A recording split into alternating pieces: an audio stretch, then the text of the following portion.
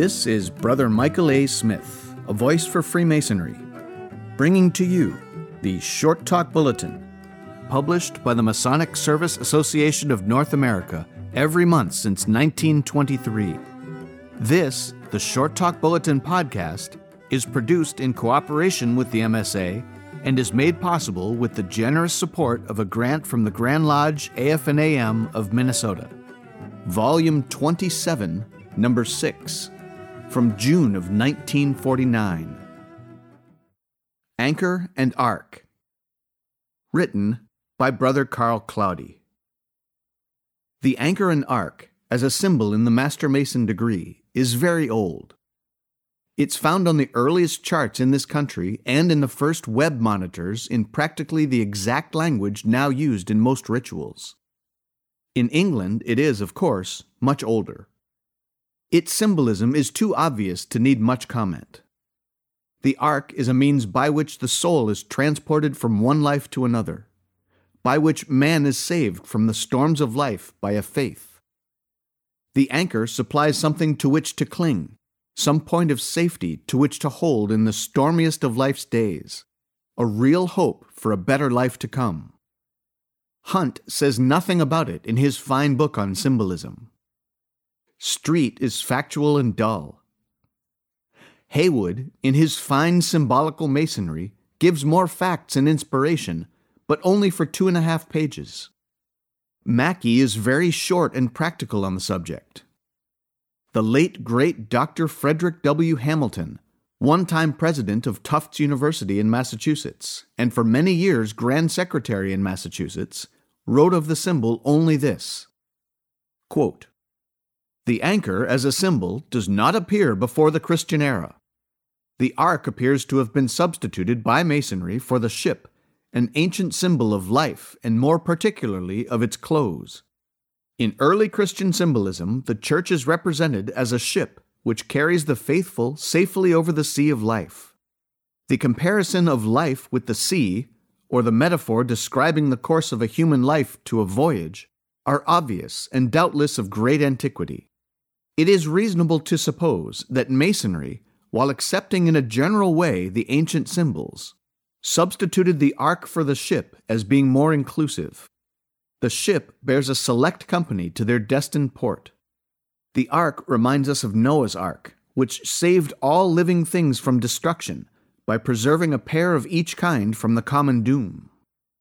End of quote. And yet, there is much of interest beyond the mere symbolism of an emblem, which is but one of many in the Master Mason's degree, and a little hunting through many books gives some curious and interesting sidelights, of which the following short talk are but hints of what may be had by him who will spend the time. The ark of the anchor and ark is of course the Ark of Noah, and not the Ark of the Covenant, which was within the Sanctum Sanctorum or Holy of Holies of the Tabernacle, and later Solomon's Temple.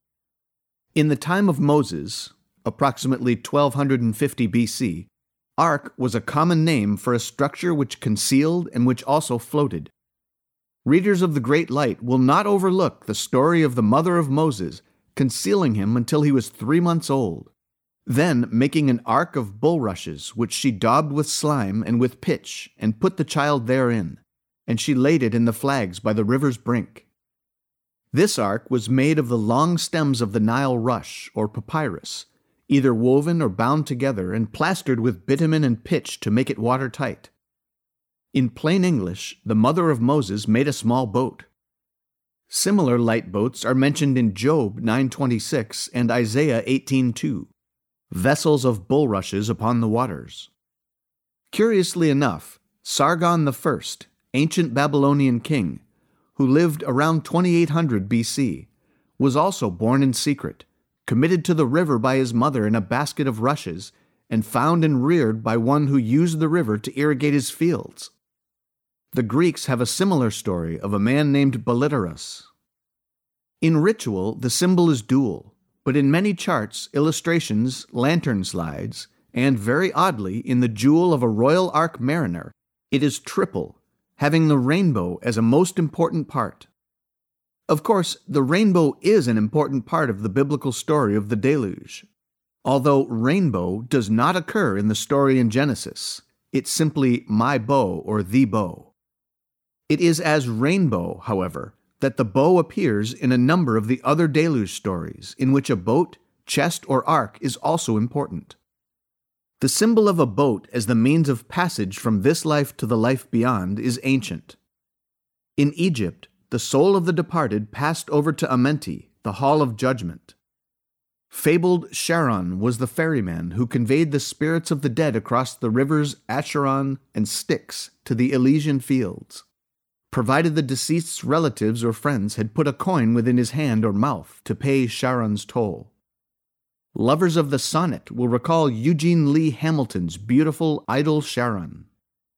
Quote, "The shores of Styx are lone forevermore, and not one shadowy form upon the steep looms through the dusk as far as eye can sweep.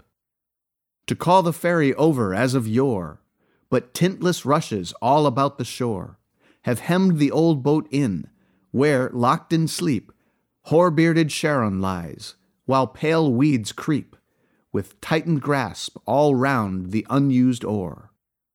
For in the world of life strange rumors run, that now the soul departs not with the breath, but that the body and the soul are one. And in the loved one's mouth now, after death, the widow puts no coin, nor the son, to pay the ferry in the world beneath." End of quote. The story of the deluge and the ark is not only biblical, it is worldwide in extent and hoary with antiquity in the history of hundreds of primitive societies. Eskimos, Mandans, Minnataris, Delawares, Fiji Islanders, Aborigines of Australia, to mention but a few, all have traditions and myths of a great deluge at some early time. The story of Atlantis, the lost continent, is but an inversion of the tale.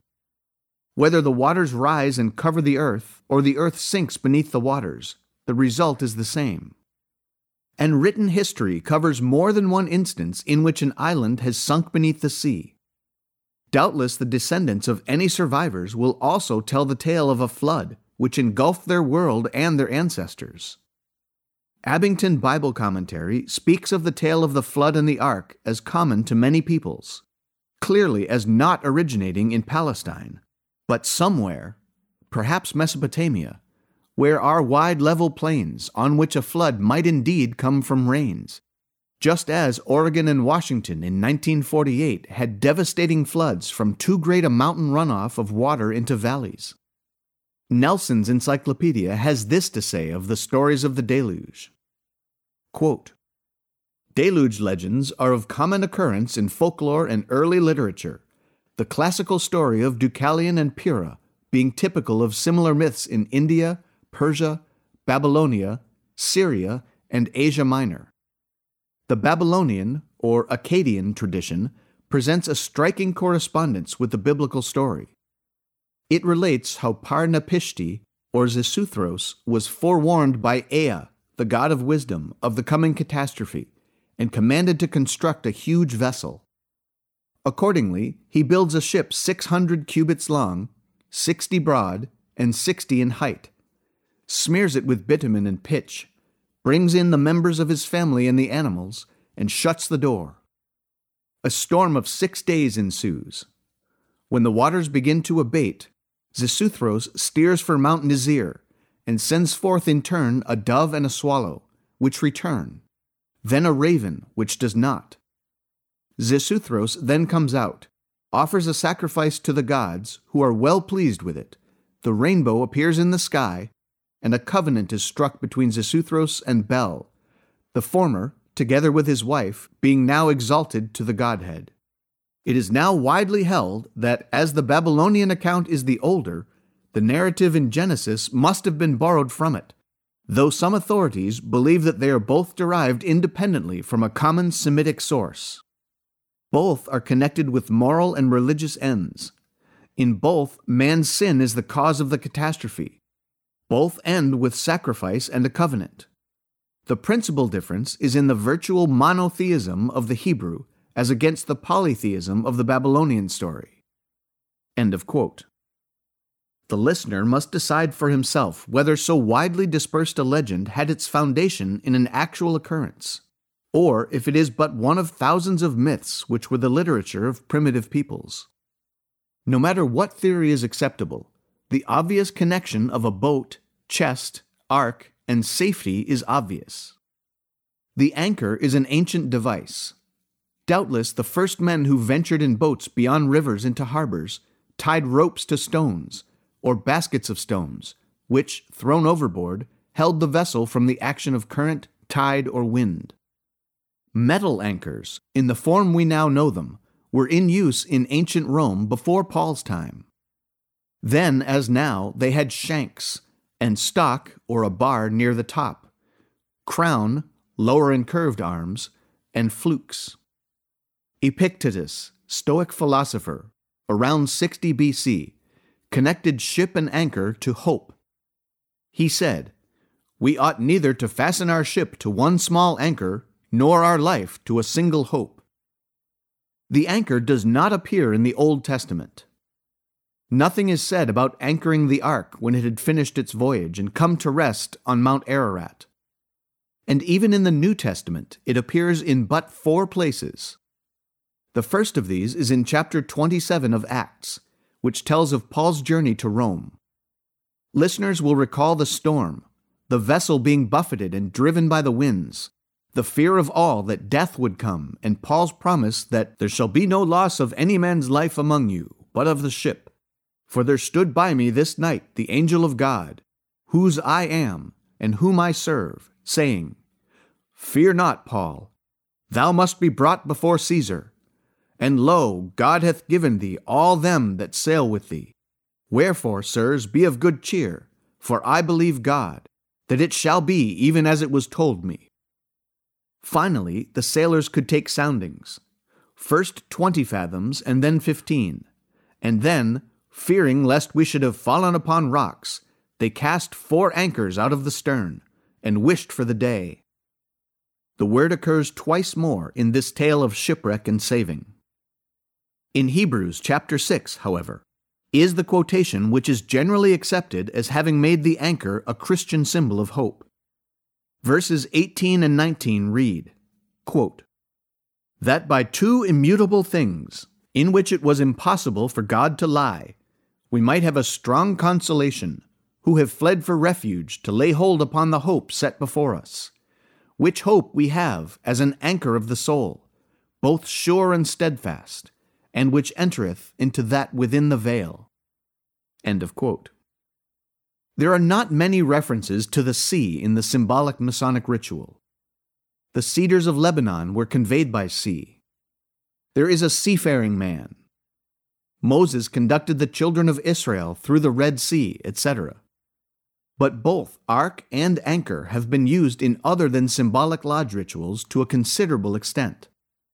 The widespread of the deluge legend and belief in it as a truthful tradition gave rise to many specialized forms of worship, generally called arkite worship. It is generally concerned with the sacredness of high mountains and is coupled with some reference to an ark, chest, basket, or coffer. It is not to be confused with the arkite of the Old Testament. The arkites of Genesis and Chronicles were inhabitants of Arka, a town and district of Phoenicia. The Royal Ark Mariners is an English degree conferred on Mark Master Masons. It is little known in the United States. The supreme body is called a Grand Ark. Lodges of Royal Ark Mariners are vessels. To organize one of these lodges is to launch a vessel. To open one is to float an ark. To close one is to moor. Apparently, the degree dates from the end of the 18th century. Female Masonry, probably first instituted about 1730, had for a time a nautical phraseology. In Ars Cautor Coronatum, E. L. Hawkins states, quote, In 1734, it, female Masonry, had some nautical emblems and vocabulary. The sisters used to make the fictitious voyage from the Isle of Felicity under the sail of the brothers and piloted by them. It was then the Order of the Happy Ones, which comprised the degree of cabin boy, captain, commodore, and vice admiral. The candidate was made to swear to keep secret concerning the ceremony that accompanied the initiation. If it was a man, he swore to take anchorage in any port where a vessel of the order was already found at anchor. If it was a woman, she promised not to receive a strange vessel in her port so long as a vessel of the order should there be at anchor. A split in this order gave birth in 1745 to the Order of the Knights and Ladies of the Anchor. End of quote. There is also extant a curious certificate of more than 100 years ago, issued by the Knight Templar encampment of Glasgow, Scotland, which attests the conferring of many degrees of odd names, including that of Arch-Mason. It is interesting to note that 20 lodges in the United States have the name Anchor. 3 more have Anchor as a part of their name. There are 10 lodges called Ark, and 1, Auburn, Illinois, Ark and Anchor. 4 lodges are named Rainbow, and there is 1 Dove Lodge, but it was undoubtedly named for the great John Dove, Grand Secretary in Virginia. In England are several Anchor and Hope lodges, and the Anchor and Dolphin Society was once popular. Anchor and Ark both go far back. Their roots are in many climes and times. Their significance far more than appears upon the surface.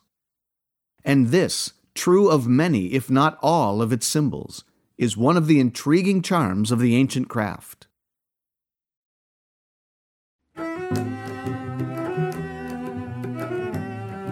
This is Brother Michael A. Smith, a voice for Freemasonry, and this has been the Short Talk Bulletin podcast, produced in cooperation with the Masonic Service Association of North America for the purpose of providing a common stock of vetted Masonic information to all of the constituent lodges of all of the member jurisdictions, and is made possible through a generous grant from the Grand Lodge AF&AM of Minnesota, who have been engaging and inspiring good men who believe in a supreme being to live according to the Masonic tenets of brotherly love, relief, and truth since 1853.